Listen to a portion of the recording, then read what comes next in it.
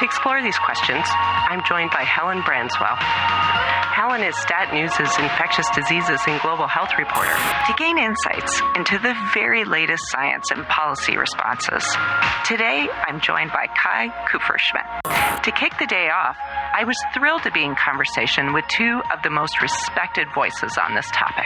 André Picard is an award-winning health columnist at the Globe and Mail and author of 5 best-selling books. Shirlee Sharkey is a registered nurse and the long-standing and formidable president and CEO of SE Health. And for answers, we turn to Sara Austin, world-class champion for children and the founder and CEO of Children First Canada. Hey, it's Jodi Butts, and welcome to At Risk. After 2 seasons of episodes covering all types of risk in finance, education, climate, healthcare, privacy, we're going to be taking a break for a while. But before that, I want to look back on some of my favorite conversations through this series. This is the second of our 4 wrap-up episodes. Today, we're going to look back on risks inside healthcare. A wise person once said, "Exposure leads to expansion." The speed and rush of an eviscerating, unexpected global pandemic definitely exposed cracks in a lot of foundations. We've seen that risk has never been so present than in one of the worst healthcare crises our world has seen.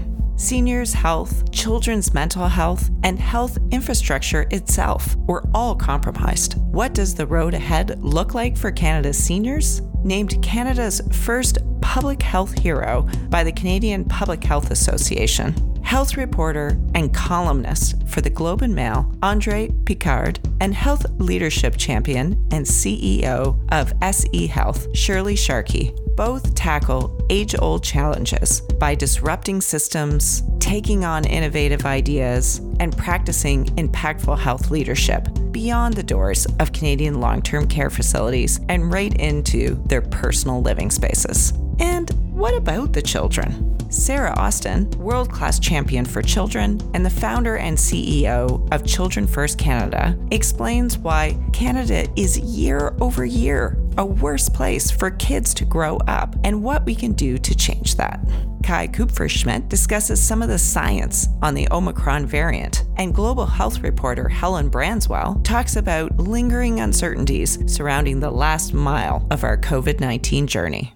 The day was March 11th, 2020. We were notified that a deadly virus was transmitting unchecked throughout the globe. But then a vaccine was created and we all took it. And then we thought, yay, pandemic is over. Not so fast. We were done with COVID, but COVID wasn't done with us. And with each new variant came a unique set of risks and the need to develop unique solutions. Now, personally, your particular risk depends on many factors, whether or not you're vaccinated, your overall health, your economic situation. But that's if you even made the cut. Helen Branswell graciously walked us through some of the folks who weren't able to join the so-called herd. And Kupferschmidt gives us some scientific perspective on the Omicron variant itself.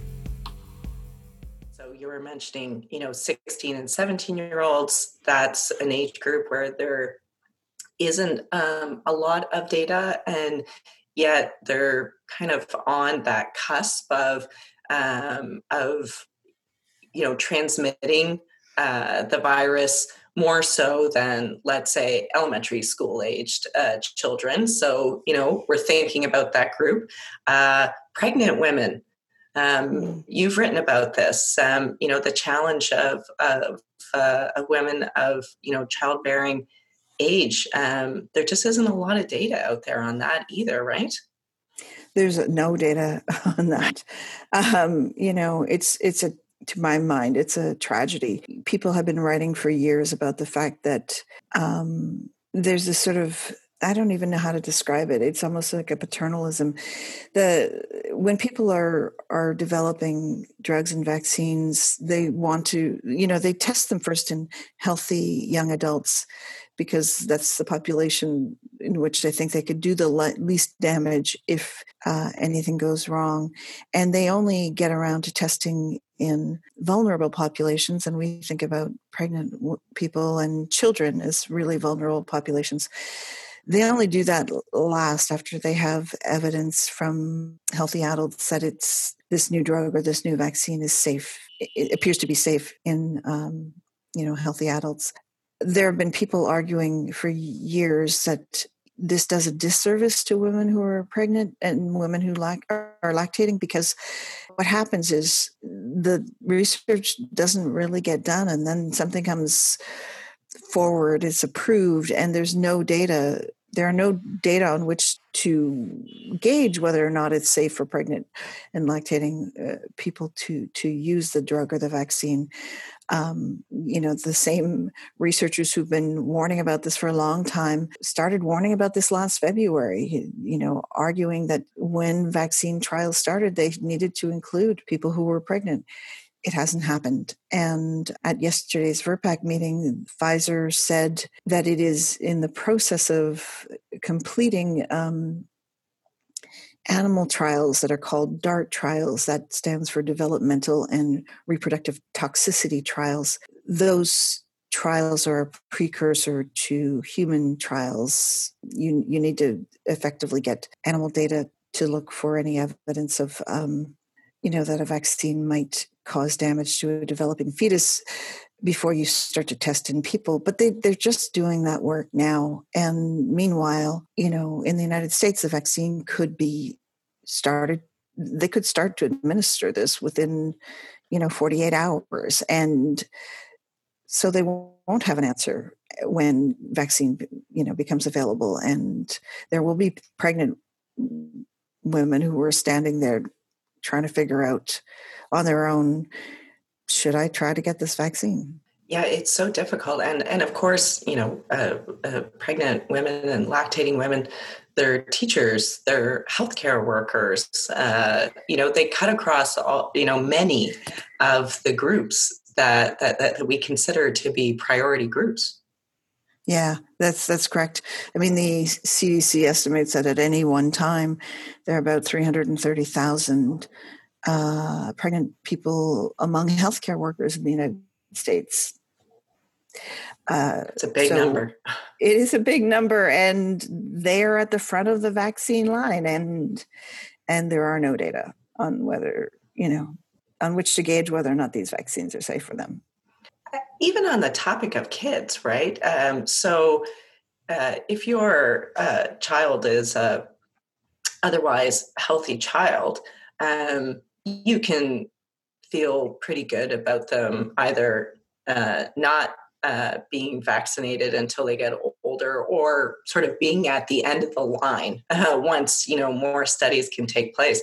But if your child has another type of disease challenge that makes them particularly vulnerable, it's a pretty horrible message. Like, sorry, don't know anything about kids. They can't be a priority. I don't disagree, but I don't think that's the reason why they're not a priority. Because the rate of serious illness in young children in particular is so much lower than it is amongst older adults. Young kids were always going to be at the back of the line for this vaccine. When supplies are scarce, they're just not the priority because they don't need it as much. And so in some senses, that's a benefit because it gives people time to do the studies. I mean, Pfizer has a little bit of data in 16 and 17-year-olds, and it recently started to vaccinate down to 12. 12 is sort of a tipping point. Below that, they have to do what are called dose de-escalation studies. They have to figure out whether or not they need to give smaller doses to younger kids. So they would start with 11-year-olds and test the dose in them, and then go down to 10-year-olds. to try to sort of hit the sweet spot for how much antigen to give to be protective, but also not to be too reactogenic, not to generate too many side effects. That work will take some time, but there is time because, when supplies are scarce, kids are not going to be vaccinated. And so those data can be generated. But, to your point about parents of children who have other health concerns, I mean, that's another layer of anxiety still. And I don't know how quickly people are going to be able to generate data that will tell you that, yes, if your child, not only do we know that this is a safe and effective vaccine for your child, for a healthy child, but it's also something that your child can take safely as well. Now, we need to study the impact of the vaccine. Trials focus on safety, and we should all feel confident in the data coming out of those trials. But we also need to study the vaccine and how it works in real world conditions, and what other consequences kind of flow from this campaign. When you're out and about speaking with people, do we feel like we're ready, at least in the United States, to really study the impacts of the vaccine in the general population? Yeah, there are tons of things that need to be studied, and there's really important questions that can only be answered when vaccines are used broadly. Clinical trials are never going to give you all of the answers. So things like, how long the vaccine will be protective, we'll only know that after they've been in use for a while. And we talked before about transmission. Will people who get vaccinated still be able to be infected and transmit the virus, but just not have symptoms? Once the vaccines are in broad use, studies will show us that. Yes, people are starting to look at the trials that need to be done. Yesterday at the VRBPAC meeting, Nancy Messonnier from the CDC was talking about some of the trials they're setting up already to try to gauge real-world effectiveness of the vaccines in healthcare workers, for instance.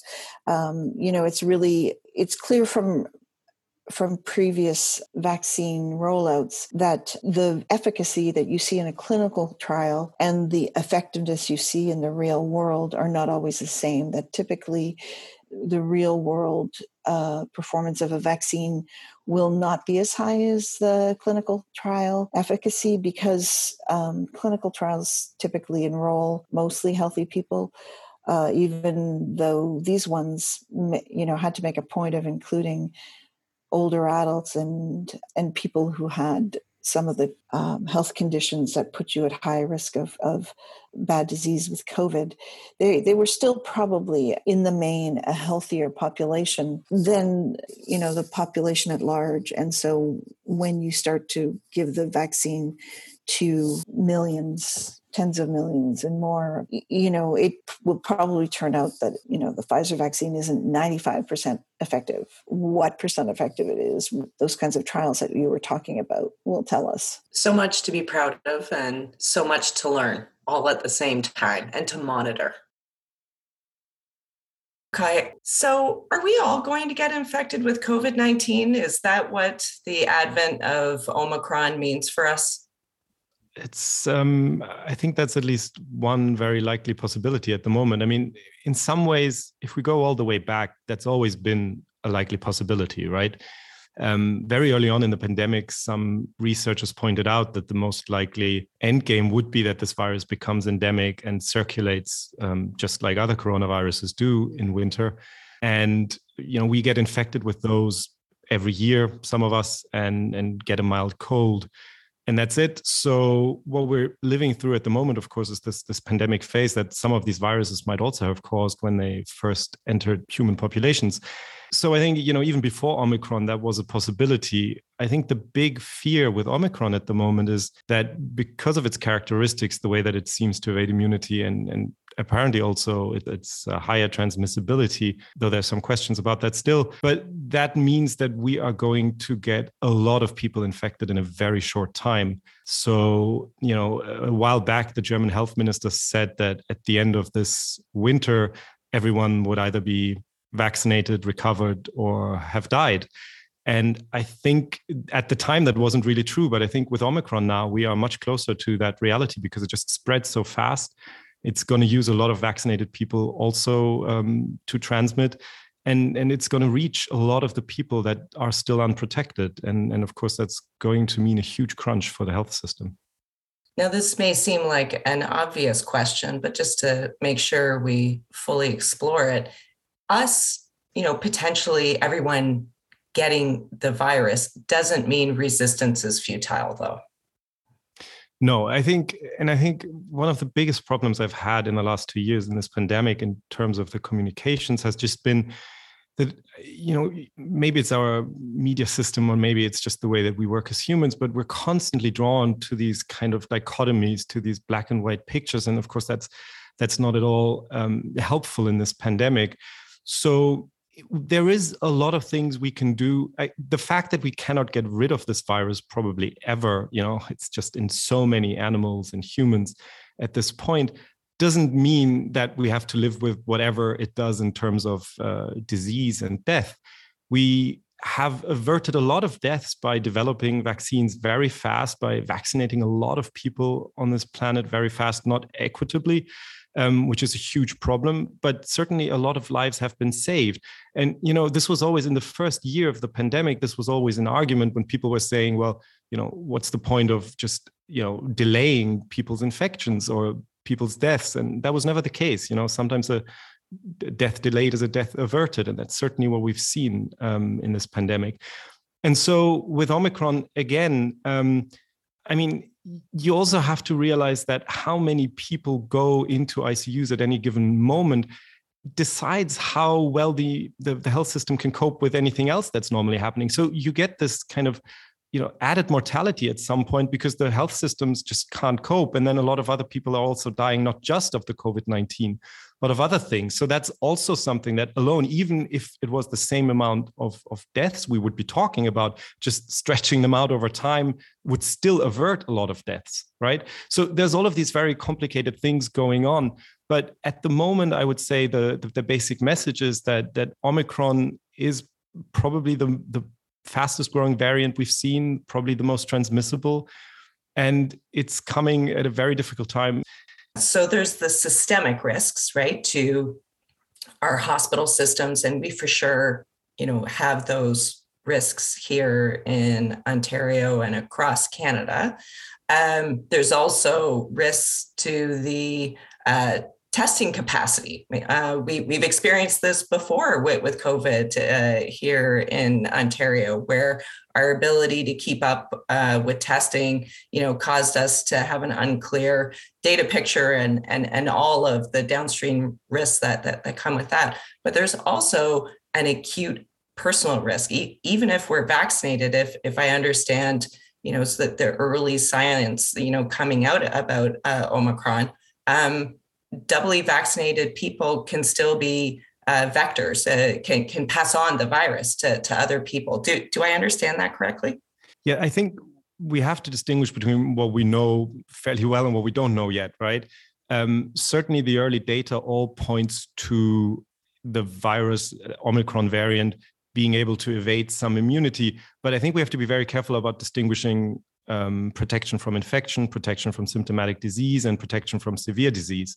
I would argue that the data that's come in so far does make it pretty clear that we're going to see a big drop in protection from infection. So you're right, we are going to see a lot of people probably be vectors even though they are vaccinated. That seems pretty clear from the data.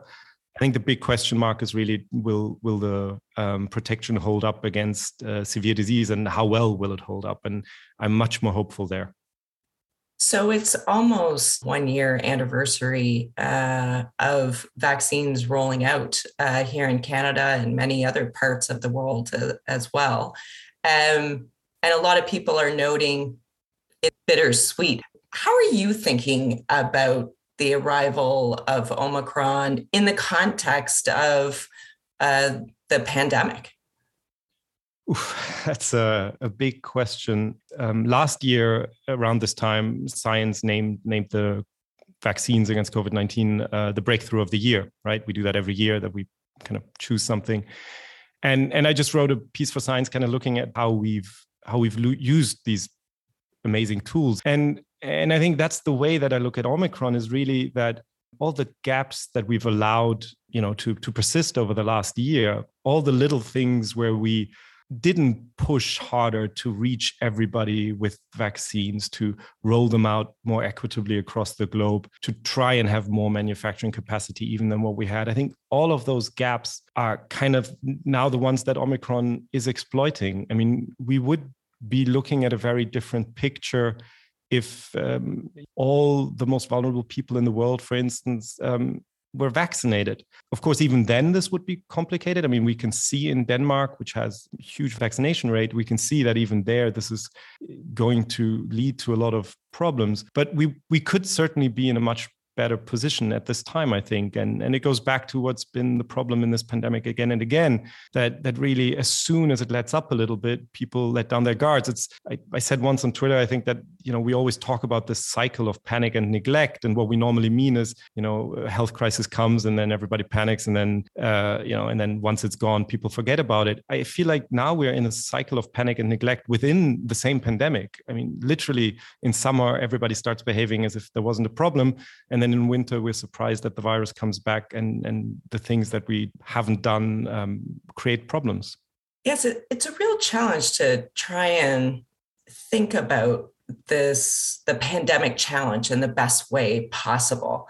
In the beginning, I think we talked about, getting back to normal. And then we were like, okay, well, this pandemic has now lasted long enough that we shouldn't really be thinking about normal. We've changed, and some of these changes have been good, and some of them have been bad. But we're probably never going to go back to what was exactly. So then some people are like, no, we're going to build back better. We're going to chase better. We can learn some of the hard lessons of this pandemic and try and invest in a world that is even better than the one we had prior to the arrival of this virus. And there's a part of me, while I love long-term goal setting and what that allows us, we can make better long-term decisions against that goal. There's a part of me I fear it, because I just keep thinking we keep looking past the virus when really this is a pretty wily contagion. And I think we just kind of have to keep our focus there until we, until we get to a place where truly we have low-level endemic levels of this virus. I think we fall a little bit of a victim of just wanting to get past it and not maybe doing all the work we need to do to get there.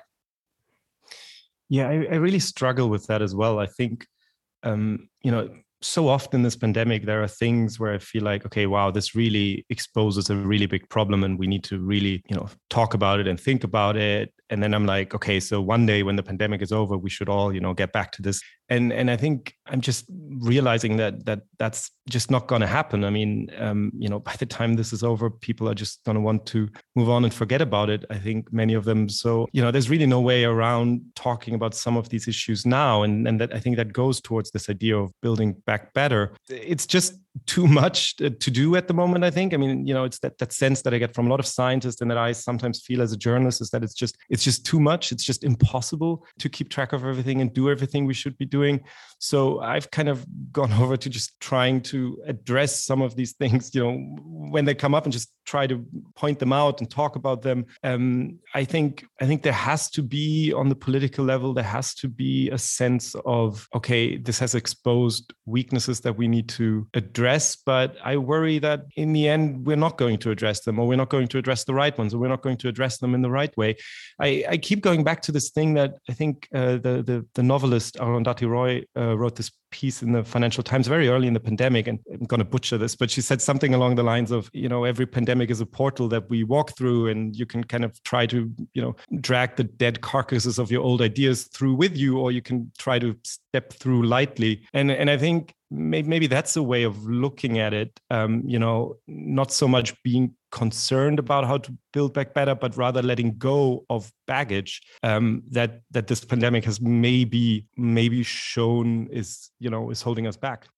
Kai makes a great point about letting go of conventional ideas of what should be done and really taking heed of the very obvious current challenges that this pandemic has really highlighted. We are almost in a post-pandemic phase, but there are lingering issues that we still have to deal with. According to a StatsCan study from 2016, of the 500,000 Canadians living in residential care facilities, about 425,000 lived in either long-term care homes or retirement homes or assisted living facilities, all of whom have been among the hardest hit by the COVID-19 pandemic in Canada.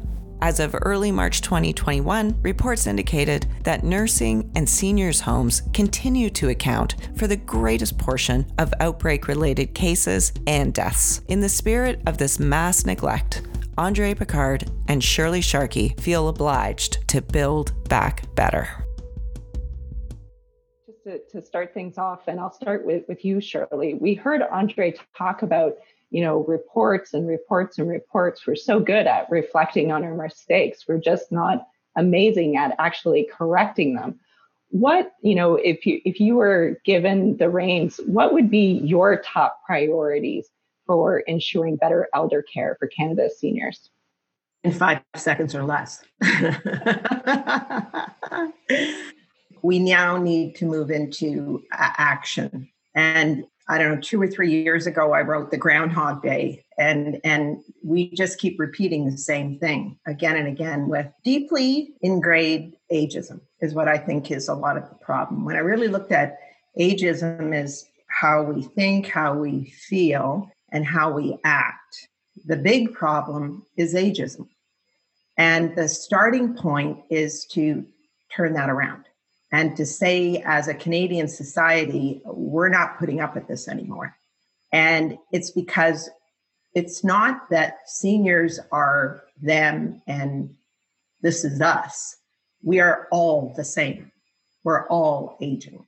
So in my mind, the first step is a shift in not just in healthcare, but everyone to say, as a Canadian society, how do we want to live? And how do we want to respect people? And how do we want to die? That's the first starting point. I think with the aging population in healthcare, it has done this shift. Our Medicare system is obsessed with hospitals and acute care and hasn't figured out that unless we fix who's going into hospitals and who's leaving hospitals and where they go, we'll never actually have an effective system, both in hospitals and in the community and in long-term care.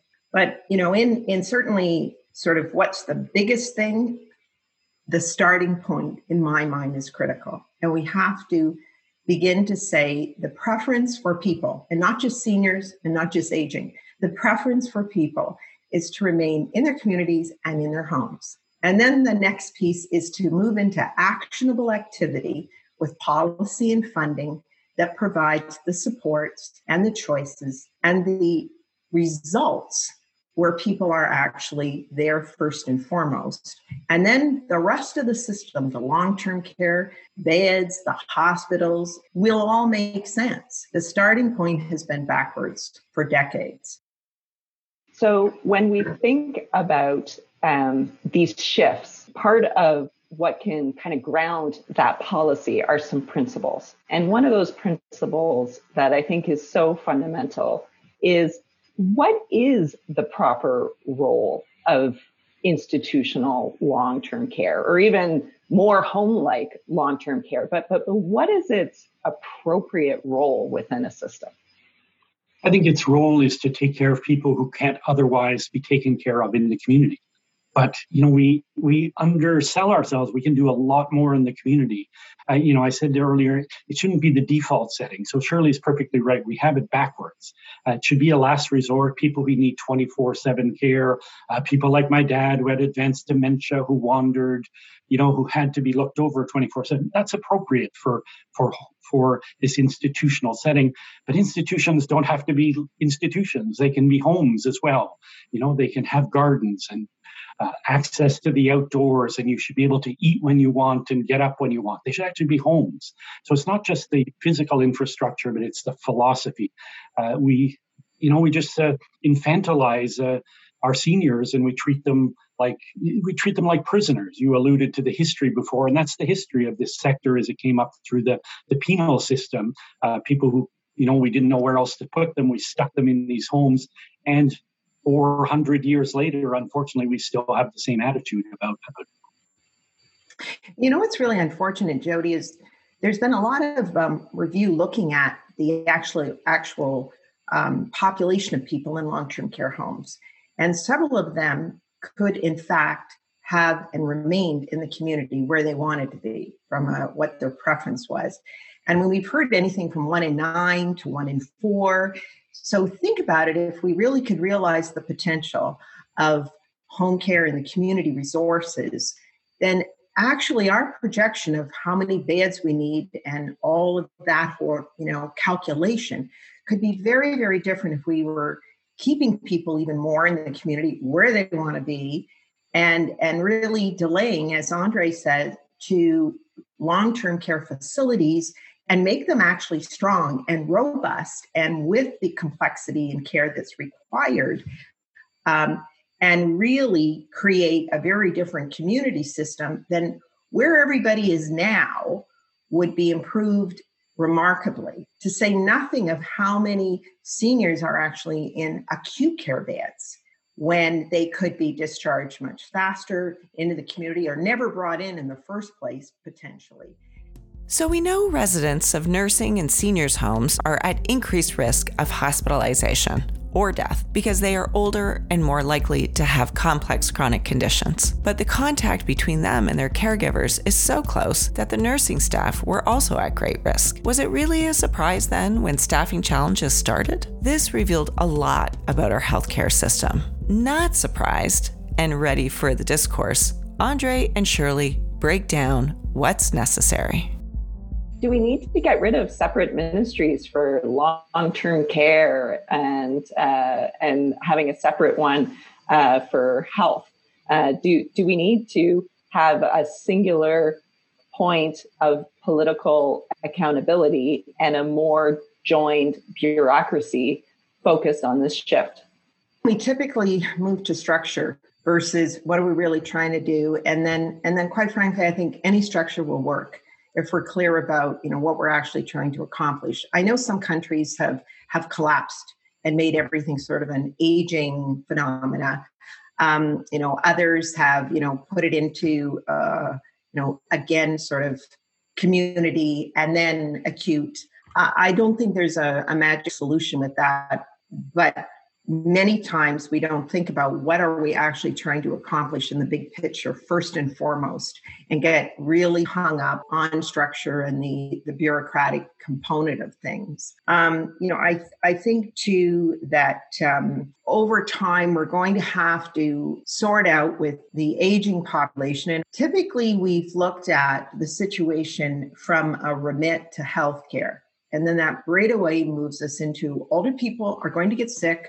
They're going to need health care. So therefore their health, they're going to burden the system, and on we go.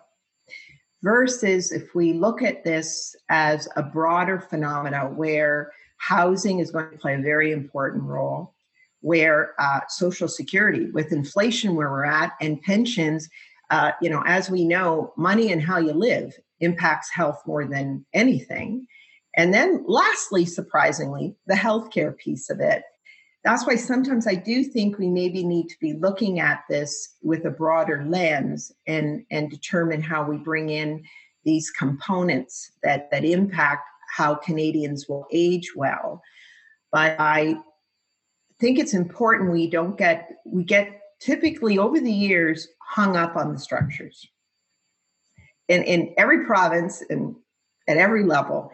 And I just think we need to learn. I'd actually say let's move into some actionable activity and worry about where and how it fits after the fact. I only wish I could look at something and say, wow, they were way ahead of their time. What happened? I just only wish that should be a KPI that we look at. How far ahead are we to be doing wild and crazy things that would maybe make a change? And that's the kind of shift and orientation and social innovation that's needed for Canadians to age well. So, that's a long answer, but it's a great question, because as we do know, structures reinforce the policy and reinforce the funding. So it is a very important question. I just wish I knew the perfect answer to it. Andre, I do jump in there? Yeah, I do think it is a really important question too. I kind of obsess about this. I think almost all problems in Canadian healthcare are structural and administrative. Like Shirlee said, there's not a formula here, but I think one of the problems with the way elders are cared for is that it's an intersection of many things, right? It's an intersection of social policy, health policy, housing, municipal. So it's everybody's responsibility, therefore it's nobody's responsibility. So in the book, I say I'm a fan of having a minister of elders, or whatever you want to, seniors, whatever you want to call it, because I think it brings together all these elements.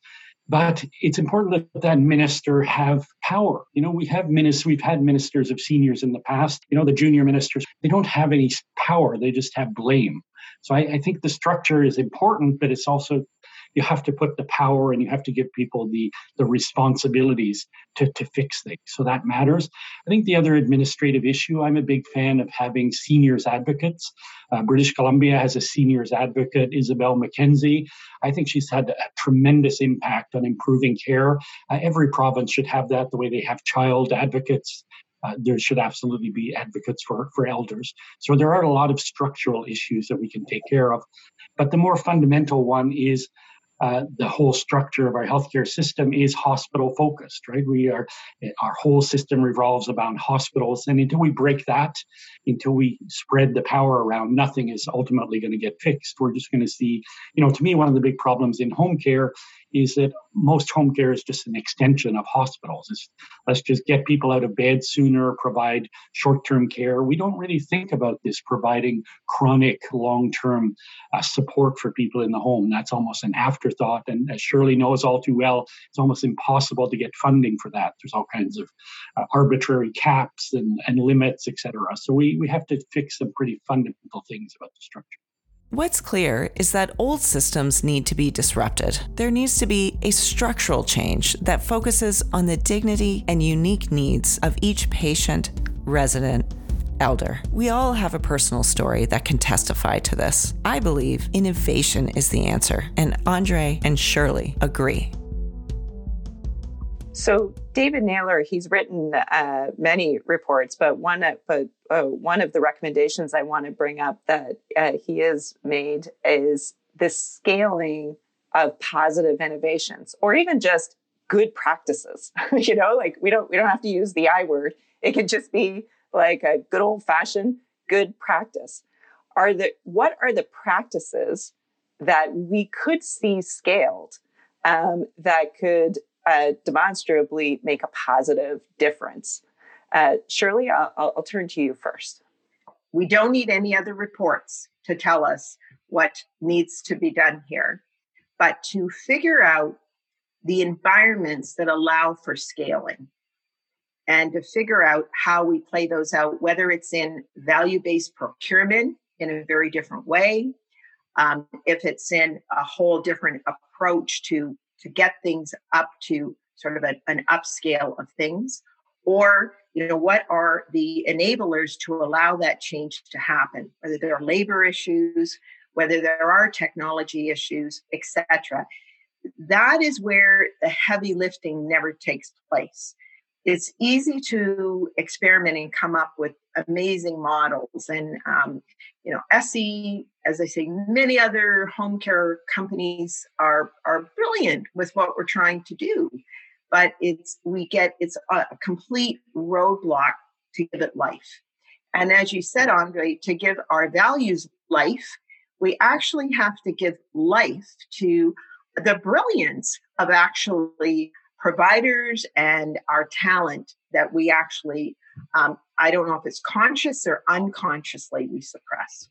Yes, we've turned home care into a swim lane task-based system instead of a place for solutions for people to stay home.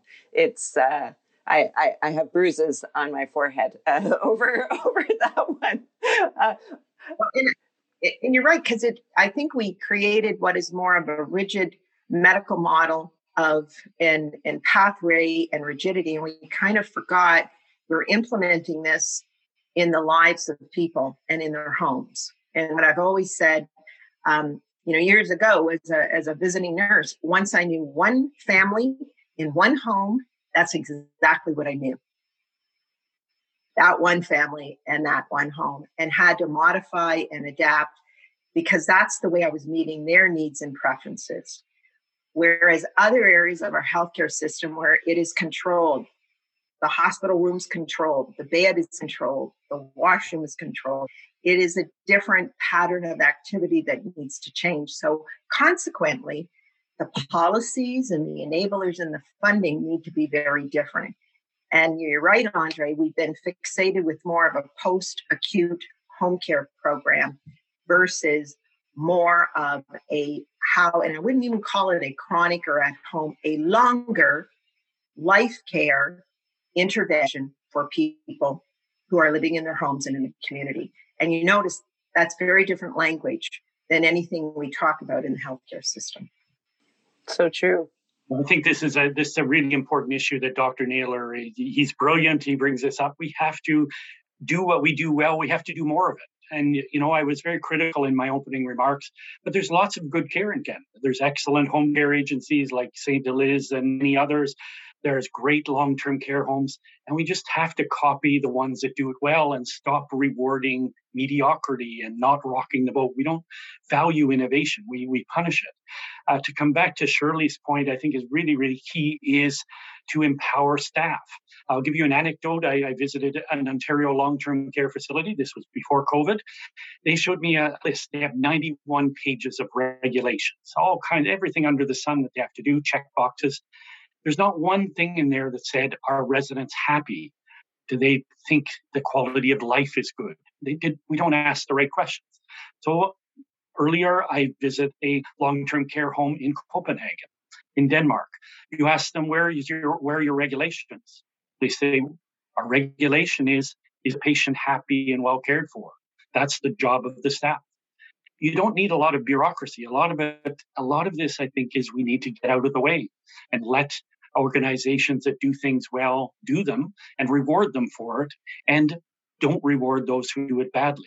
So I think the one thing, this can be a very depressing topic to write about, but what really makes me hopeful is this is very fact that we know every problem.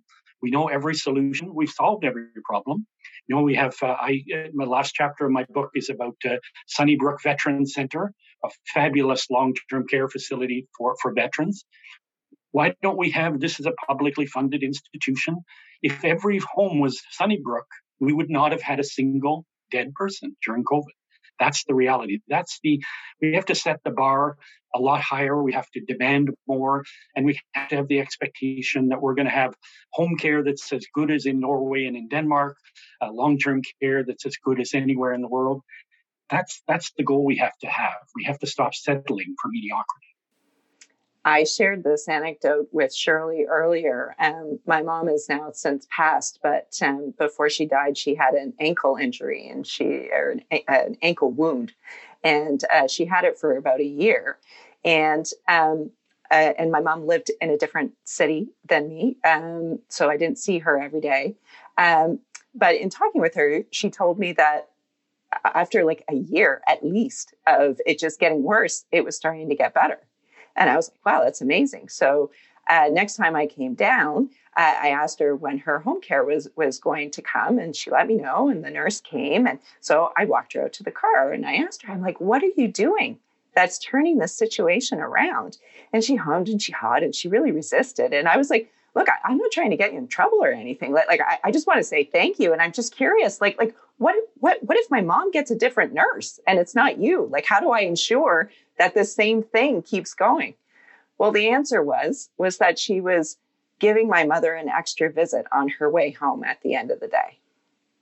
And that's why the wound was improving. She was just giving her a bit more care because she saw that she needed more care. And the system was an obstacle to doing that. So she just did it on her own.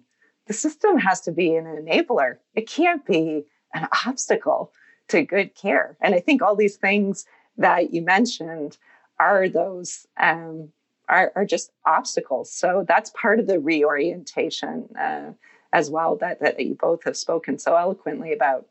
There's no family in Canada who can afford it that doesn't supplement care. My family did it. One of the perversities to me is we provide a lot of home care in long-term care facilities because people just don't get enough hands-on care. They hire caregivers to come in. That has to tell us something. We just don't provide the basics. We need these basic long-term care standards. You're going to be insured 4 hours a day, whether you're at home or in an institution. That's one of the starting points, is to get these standards in place and to fund them. Yeah, I've always found it so interesting in not so much the home care space, but just in the care space, that we would never tolerate if you went into the hospital and said, well, we're going to actually put you on a wait list now, and we'll let you know when we can bring in, or with treatment modalities or interventions where it's sort of, well, we've run out now, so you're just going to have to wait, or you're actually just going to get half of what you need. And I think we've been penny wise, pound foolish with the small percent of resources that do go into the community to worry about every nickel, dime, penny, everything that we're doing, versus it's like anything else. I think if you open it up and make it much more accessible, you actually end up spending much less. And we would have less need to be controlling it and monitoring it and figuring out the eligibilities again. And if you really could open that up so that people are not worried that they're not going to get the care, but have a starting point of, I know my needs are going to be met here and everything's going to be okay, then you would have very different, I think, activity and behavior happening. And probably from a funding point of view, we'd be using the resources much more effectively. And I don't know why we haven't understood that with all of us, when you limit something, we all want it. When you make it available, then we give some thought to, do we really require it? Do we have a preference for it? And I don't understand why in healthcare, and in particular in the home care and community environment, we haven't shifted that mentality. We don't have to control it and stop it. Actually, I think if we open it up, we'll find that we actually would be using it more effectively. Yeah, home care is the only area where we have arbitrary limits. There's a maximum 3 hours a day. I often use the analogy. Imagine if you're told you have cancer, you need 12 chemo treatments, but we're only funding 3 hours because that's the rule. It's just, it's an absurdity that has to be fixed. Yeah. And I mean, Jodi, to your example, the nurse is making the extra visit because it's necessary. Probably she's making other visits because they've been approved and eligible, when it may not even make sense to be making those visits. And that's where I really go back to, let's empower the health professionals. Empowerment is key, especially for those frontline workers who have been on the ground acting as real-life data analysts, because they are so entrenched and exposed to the realities of the effects of this pandemic. So too are the guardians of the youngest members of our communities. It was such an enormous shift when schools closed and childcare centers, the limits on social gatherings, and many events and activities canceled. A complete lack of social interactions and disruption of children's usual routines really played a role in diminishing mental health. Yet we heard very little about it until late in the game. Sara Austin helps us understand threats to childhood and gives us some evidence-based ideas and advice on how we can do better for our kids in Canada. Sara, this is the At Risk podcast. So I just wanted to pause for a moment and ask you, in the Raising Canada 2021 report, it's framed as, threats to childhood. And I just wanted to ask you about the use of the term threats and why that was the right word choice for your report and the information and the message you're trying to convey. It's provocative, I know, but I think it really it's not overstating to say that these are threats to our children. Our children's lives are in jeopardy. They face very grave violations of their human rights, and their survival, let alone their development, is jeopardized when we don't make these investments, when we don't have the policies and investments needed for our kids to survive and thrive. And we've seen that clearly. The proof is in the data around the numbers of children whose lives have been lost to suicide or to preventable accidents or preventable illnesses, let alone the numbers of children whose lives are diminished by issues like child abuse and poverty and neglect. Kids' lives are in threat, and this is a grave risk to our country. The future of our country depends on the strength of our children and youth. When we don't invest in kids, when we don't protect their human rights, it jeopardizes not only the survival of our children, but the future of our nation. How can a country prosper if our kids aren't prospering?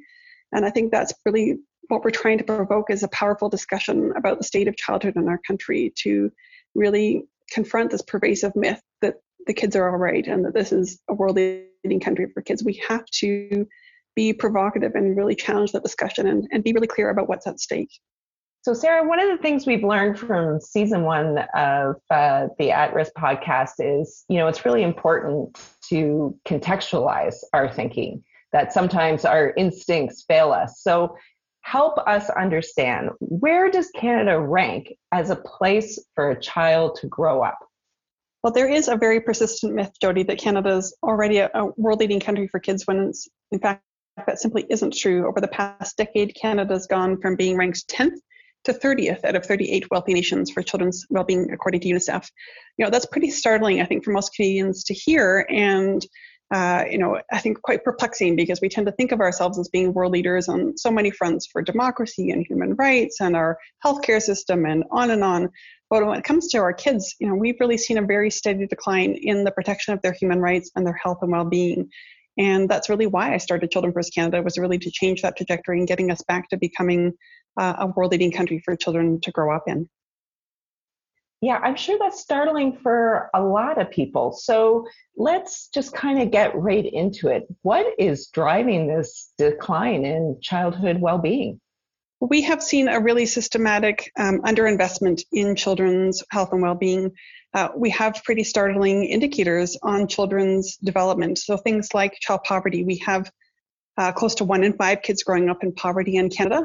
There were some modest improvements being made in recent years, but we've seen significant setbacks during the pandemic with really high levels of food insecurity. For instance, there has been a 39% increase in food insecurity over the past year and a half, with particularly true for families with young children, having to access food banks, but also things like school closures really had a very significant impact, with kids losing access to breakfast and lunch programs that not only impact their ability to get nutritious food, but to be able to engage in a healthy, effective way in school, to be able to learn and relate well to their peers, and a whole host of other factors. Mental health has been steadily declining. We've seen systematic underinvestments in mental health. Over the past decade, there's been a 66% increase in kids being admitted to emergency rooms for mental health concerns, which is a signal that kids aren't accessing or aren't able to access mental health supports within their community from their long-term healthcare providers. And there just really hasn't been, kids haven't been figured prominently, provincially or federally, on the political agenda. And I think Canadians are still stuck in this mentality that we were a world leader and have lost a sense of where we rank. And that's part of the purpose of the work that we do at Children First Canada, is to raise awareness and really trying to put kids' issues on the radar, to harness data about what's happening in the lives of our kids, and getting us back to putting bold leadership in place and bold investments, and trying to really change this trajectory in a meaningful way. This isn't the first year of the report by any stretch, and it was showing a decline. So it's not that the pandemic has created these issues, correct? We had a child health crisis even before the pandemic began. We have been steadily declining for a decade, going from 10th to now 30th place. And that was just the rank of 30th was actually at the beginning of the pandemic. We're still waiting for UNICEF's latest scorecard to come out, and we'll see what shows up in that. But the pandemic has just accelerated, what was already there. Systemic racism experienced by First Nations, Métis, and Inuit children, Black, and other racialized kids. Those issues have been accelerated. Children's mental health concerns have just been further accelerated. Children's hospitals, for instance, some of them saw a 223% increase beyond capacity for admissions for eating disorders. I mean, it was a bad situation that has just become horrific. And often these things just happen quietly behind the scenes, in homes, and kids just suffer in silence. We are all posting these happy, cheerful images of our kids going back to school, but in their backpacks, here in Calgary this week, kids went back to school, and in the days to come, they'll be going back across the country.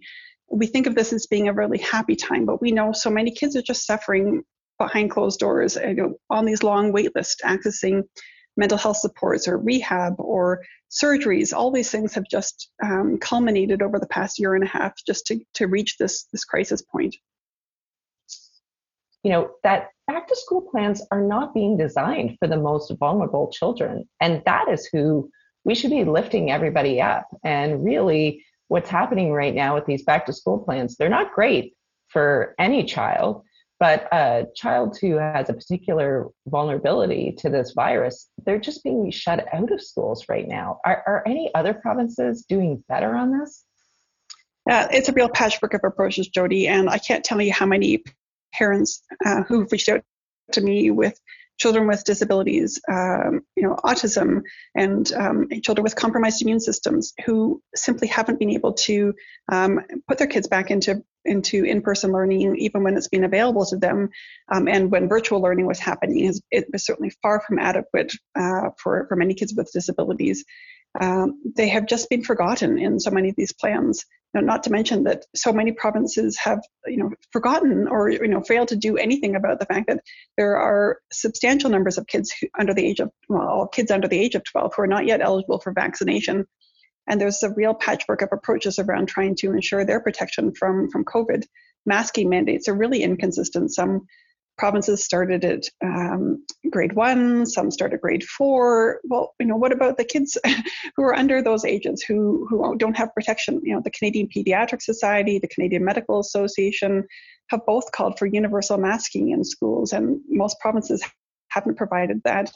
And those that have provided have real gaps in it around things like field trips or lunches or class sizes that are really going to put the 6 million kids under the age of 12 at grave risk, not to mention the kids who were even more vulnerable because of compromised immune systems or disabilities. And, we have really failed so many children, and it's inexcusable, and it's got to change.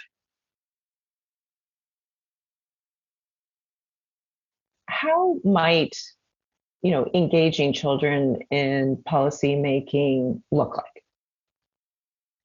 Well, I mean, the methods you can use may vary, but our Young Canadians Parliament is one model that can be used and is being used by government to consult children. The Young Canadians Parliament meets regularly. These kids are from all walks of life. They represent the diversity of Canadian society. They meet on a regular basis to learn about their rights on a wide range of issues. And not only are they bringing forward their ideas and their own public policies and their own agenda of what needs to come forward in Parliament, they are also a sounding board for government. So earlier this year, when Minister Chagger was developing the State of Canada's Youth Report, she and her team had the chance to consult the Young Canadians Parliament and seek their input about what it's like to be a young person in our country today. When Senator Moody was developing her private member's bill for the Senate on the establishment of a commissioner for children, she came to the Children's Parliament and consulted them. Now, that's one example of how you can do it, but there's public polling that can happen with kids of various ages, but to see policymakers simply having the chance to meet with kids themselves, to have facilitated discussions on these issues, is something that can be done. There is expertise, and there are organizations like ours and others who are able to help support that. We see many ministers. The Prime Minister has a youth council, but I think the members have to be 15 or 16 to start. And we have pointed out that that's a gap. You don't magically develop competency at the age of 15. We need to start in the early years, and we have clearly proven that you can meaningfully engage very young children, as young as 6 and 7, and sometimes even younger, in policy decisions that affect their life. You can't do it you have to do it in an age-appropriate way and support their developmental capacities, but it certainly can be done. And I think what surprises me continually when I see kids in action and having the chance to have these discussions with policymakers is they are often so bright and so creative, and they have this sense of urgency. We as adults can often become quite complacent. Our persistent child poverty problems, or child abuse rates, or the mental health concerns. These issues are burning in the lives of our children. They know what it's like to suffer. They've seen it in their own lives, in the lives of their peers, and they just aren't prepared to wait. And they expect us as adults to do better by them. To some extent, we're experiencing the Greta effect of that rage and impatience and intolerance for the status quo. But when I see policymakers at the table with these young kids having these discussions, it ignites a fire in them. And I see often policymakers taking off their political hats and their formal agendas, and their talking points go out the window, and they just become ordinary people. They were kids once themselves. They have kids. They have grandkids, or they know kids that they love. And it just really changes the tone of the conversation. It's become quite common in political circles now to talk about when you add women, you change politics. Well, when you add kids, you change politics, and it creates a sense of it brings the heartbeat back to the conversation, and it brings this burning urgency back, and it creates this enormous creativity around what is possible. And I think it's such a powerful thing to see in action, and I hope more of our political leaders will embrace that way of thinking and doing. Nothing for kids without kids. Federal leaders of Canada, we the youth would like to remind you that the Canadian government ratified the United Nations Convention on the Rights of the Child, yet we are not holding up our end of the agreement. Children and youth are struggling throughout Canada, especially through this pandemic, and it is your responsibility to help us, listen to us, and represent us in government. We need you more than ever to include children in decisions that affect our lives, take systematic measures to ensure our well-being, and ultimately, dedicate yourself to the leaders of future Canada. Thank you to everyone who joined us on these episodes. I'm so grateful for their patience with me, for the richness of their ideas, and the fearlessness with which they shared their solutions. We've talked about health risk. In this second wrap-up episode, we've shared some ideas about the risk to our health and our healthcare system. We've got 2 more wrap-up episodes to go. How can you possibly be at risk in the art world? We'll find out next week. Thanks to my production team on these recordings, to Aisha Jara and Camille Hemming for compiling these, and of course you, our faithful listeners. Be sure to share this if you seek to inspire other purpose-filled risk takers. Subscribe to Canada 2020 at Risk and find even more amazing stories. Be well and stay safe. Helen Branswell, thank you so much for joining me, and thank you for enriching reporting that you do on infectious diseases. Look, I really appreciate you making time to speak with me today. Sara Austin, thank you so much for being a world-class champion for children in Canada. And I really hope all the listeners have found lots of things that they can latch onto to write to their MPs, MPPs, mayors, counselors, to say that really is such a huge disservice to people who really deserve our respect and care. So thank you so much, André. Thank you so much, Shirlee.